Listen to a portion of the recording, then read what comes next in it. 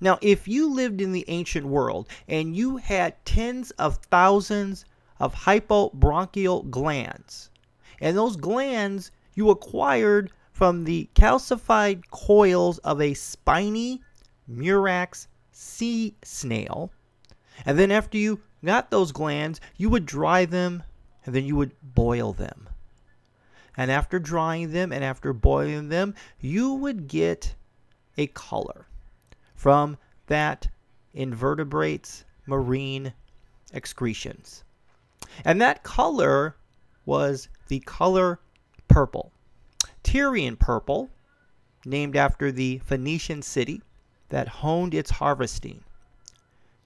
And that color of purple, Tyrian purple, that came from the glands of the shell of the murex sea snail, commanded a very, very high price. In fact, the price was so high, it exceeded the price of precious metals, including silver. Now, if you lived in ancient Greece and you wanted to wear the color purple, you had to have approval by legislation. Now, according to Roman historian Suetonius, there was a king who decided to wear purple to visit Emperor Caligula, King Ptolemy, in fact. He wore purple in Caligula's presence without having approval. Caligula considered this fashion statement an act of aggression and had his guest killed. In the Bible, in Luke chapter 16, there's a story called The Rich Man and Lazarus. And the story goes that there was a rich man who dressed in purple and fine linen and lived in luxury every day. If you were to look in Luke chapter 16. Emphasizing, rich man dressed in purple. So we know that this person was of some sort of royalty. And at his gate there was a beggar named Lazarus who was covered in sores. And the Bible says that day and night he longed to eat what fell from this rich person's table. In fact, the dogs came and licked this beggar's sores. And then the beggar died. And the angels took him to Abraham's side. And then the rich man who was clothed in purple also died, and he was buried. Now, the story takes a turn here, and it says that in Hades or hell, the rich man was in torment, in pain. And he looked up at Abraham, and he saw Lazarus at his side. And he said, Father Abraham, look, have pity on me, and hey, send Lazarus down here to dip the tip of his finger in water and cool my tongue, because I'm in agony in the fire. But Abraham tells him, he said, look, son, you know what? In your lifetime, you received some very good things, and Lazarus received bad things. But now he is comforted, and you are in agony. Haze is a state of mental obscurity or confusion. Purple haze, the rich man and Lazarus, and the confusion around wealth. Welcome to the Steven Thompson Experience. My name is Steven Thompson, and this is my experience.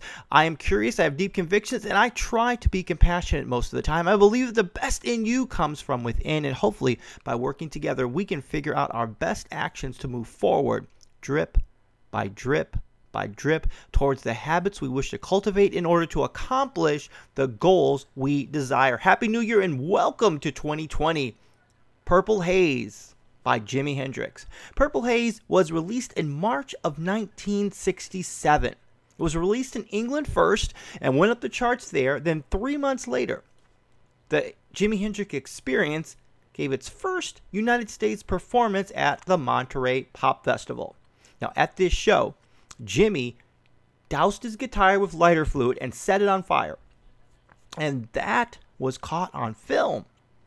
And that made Jimi Hendrix become a star. Now, back in 1967, a lot of people weren't really impressed with Jimi Hendrix setting a guitar on fire. In fact, some people called him a psychedelic Uncle Tom. And Hendricks, how did he respond to that? He said to the documentarian in an interview, he didn't really have any time for that negativity that people were giving him. Didn't have any time for that criticism. He said he didn't care. In fact, Jimmy said it's up to them if they want to mess up my evening by looking at one thing. But you know what? He said, you know what? Because all of this, when I feel like playing with my teeth, I do it. Because I feel like it. And all I know is when I'm up on stage, I'm complete, I'm natural, more so than you know, talking to a group of people or something. So this idea that Jimi Hendrix singing Purple Haze, even though some people were confused, they really were in the haze because they saw this great artist performing at the top of his game, and they looked at something that wasn't related to music, the fact that he lit his guitar on fire, and that made them upset. Maybe he shouldn't be doing that. The confusion. And we see these confusing times where you may think that there are certain people who are in a position of power to be able to help people who are not in power. But in fact, the people who are in the power are actually confused, and the people who are not in power aren't confused.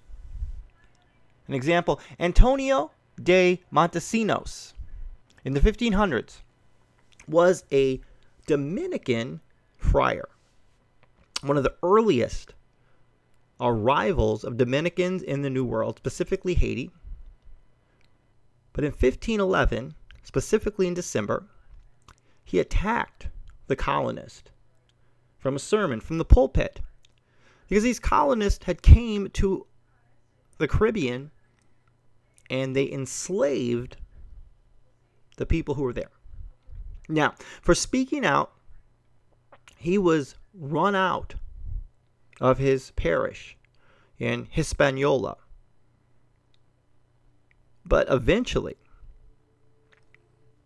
he was able to get an audience with the king, and they were able to see his moral correctness of his point of view and pave the way for later laws that would protect the rights of Native Americans.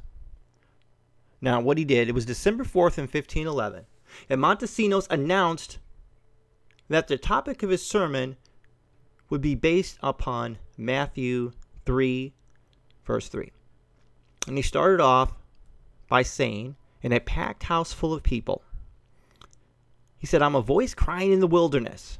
And then he went on and talked about the horrors of slavery that he had seen in 1511. He said, "Tell me, by what right or by what interpretation of justice do you keep these Indians in such cruel and horrible servitude? By what authority have you waged such detestable wars against people who were once living so quietly and peaceful in their own land?" Montesinos continued saying this, implying that the souls of any who had owned slaves were damned to hell in 1511. Now, the colonists who heard this message were stunned, and they were very angry. They were not happy. They did not take this message kindly. In fact, the governor at the time, responding to petitions of the colonists, asked the Dominican friar to punish Montesinos and force him to retract everything that he said. Now, these Dominicans refused, and they took things even further. They told Governor Columbus that Montesinos, in fact, spoke for all of them. And then the next week, he got up and spoke. And the people expected him to stand up and apologize for what he said. They expected him to have a change of heart and to stand up and say that he was sorry for calling out the colonists for enslaving and treating the native people horribly. But he did not. He restated what he had said before and further informed the colonists that he and his fellow Dominicans would no longer hear confessions from slave-holding colonists. So if you were a slave owner, he would not listen to you if you tried to confess your sins. Again, they were rebuked again. They told them, you need to change. Finally, Montesinos got sent to the king of Spain. He traveled there with another friar who represented the pro-slavery point of view. So even in the church, you don't have a unified view on this. You had a pro-slavery friar and you had an anti-slavery friar. But the king did allow Montesinos to speak freely and was stunned. In fact, he said he was aghast at what he heard. And he summoned together a group of theologians and legal experts to think about the matter, and they met again in 1512. And the end of these meetings, they came up with the 1512 Laws of Burgos, which guaranteed certain basic rights to New World natives living in Spanish lands. And then they published his defense of the Caribbean people in 1516, called the Informatio Judicia in Indorium Defensium. Now, in that audience in 1511 was Bartolomeo de las Casas, and he was a slaveholder at the time. And Montesinos' words stunned him so much that he made the decision to get rid of all of his slaves. He believed, in fact, that he would not go to heaven if he kept them. And then Las Casas eventually went on to become a defender of the Indians and did more than any man at the time to make sure they had been treated fairly. The lyrics go purple haze all in my brain. Lately things don't seem the same. Acting funny, but I don't know why. Excuse me while I kiss the sky. Purple haze all around. Don't know if I'm coming up or down. Am I happy or am I in misery? Whatever it is, this girl put a spell on me. Wealth and power can be confusing. We can see that there are times that people in wealth and power can mistreat people who are not in power. They can use their power to hurt people. They can use their power to keep people down. But there always will be people who will stand up against that. In fact, there was a study done by Park, Kant, and Tobler in Nature and Communication, published July 2017, and they talked about a neural link between generosity and happiness. And they said in their study that really accumulating wealth isn't a bad thing, but what your choices you do with your wealth decides it. Now, they said that human societies actually benefit from generosity, from generous behavior, such as donating to charity or volunteering one's time. And it's a generous behavior in this study is that if you invest your own resources for the benefit of others, actually increases your happiness.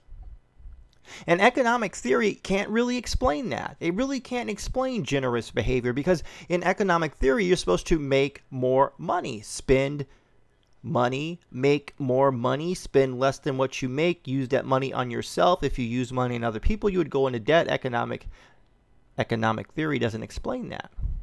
So you don't have people who are happy. But research in psychology suggests that possible motives for generous behavior, and if you are a generous person, your happiness will increase.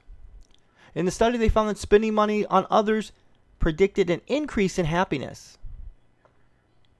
And this finding was supported by studies across cultures and ages showing that participants who spent money on others reported higher levels of happiness compared to those who spent money on themselves. And this is in line with the studies that generous behavior is driven by positive emotions and the feelings that it evokes. So when you look back, the rich man and Lazarus, the story of Montesinos, you have people like Lazarus who sat at the rich man's gate. He was looking for help. All around us, there are people who need help, people who need a second chance. And then you have this rich man who was in a position to provide help.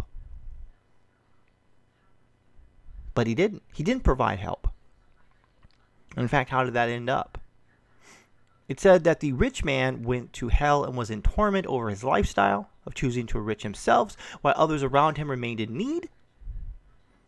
And then you can simply think about Lazarus. Well, perhaps Lazarus got himself in that position. Perhaps he drank too much. He squandered. He didn't work hard. And then he ended up in a bad place, begging outside of the gate, and sores coming out of his body and dogs licking them. But the story says that this person went to paradise. So if this person went to paradise, then he must have had a heart that belonged in paradise. So you look at yourself. Who in your life is around you that you need to help? Or are you simply the rich man? The rich man who needs help themselves? Do you have provisions in your life to enrich yourself, which is fine, but then do you also use your riches to enrich others? And maybe you could be Lazarus. Maybe you could be down on your luck. Maybe you could need a second chance. But if that's you, keep fighting, because hopefully help will come your way. This has been the Steven Thompson Experience. What I want to impress upon us is that I know that when I was in school, I would always hear these stories about American slavery and how slavery was bad in America. And then Abraham Lincoln came along and freed the slaves. And you got this idea that throughout history that everyone who was enslaved sort of just took it. And they had no other choice. And they said in fear. But that's not true. There were always people who stood up against injustice. There will always be people who will rise. There always have been. There has never been a time in history where we have just accepted injustice. Now, injustice occurs, but the occurrence of injustice is not the same thing as people trying to prevent it or stop it. And there always have been people who have fought against it and have stopped it. So the idea that injustice is wrong has always been true. We just sometimes don't know about it. But that's why we're here at the Steven Thompson Experience, because we want to show you that there have always been people who have taken courageous stands. And you are a person who can take a courageous stand. And I want you to find that courageous stand. Maybe you need to take it. Maybe it's not as big as ending slavery. But there are some courageous stands that you may need to take in your personal life, in your relationships, at your work, at your job, with your family, with your spouse. I don't know where it is, but I do know that there probably is one that exists. So you go find that area, either in your personal life, either internally or externally, where you need to take a positive stand, where you need to be courageous and stand up against something that is wrong and incorrect. History will remember those who do what is right. This has been Steven Thompson, and thank you for listening to Steven Thompson Experience. I'll be back. Thank you.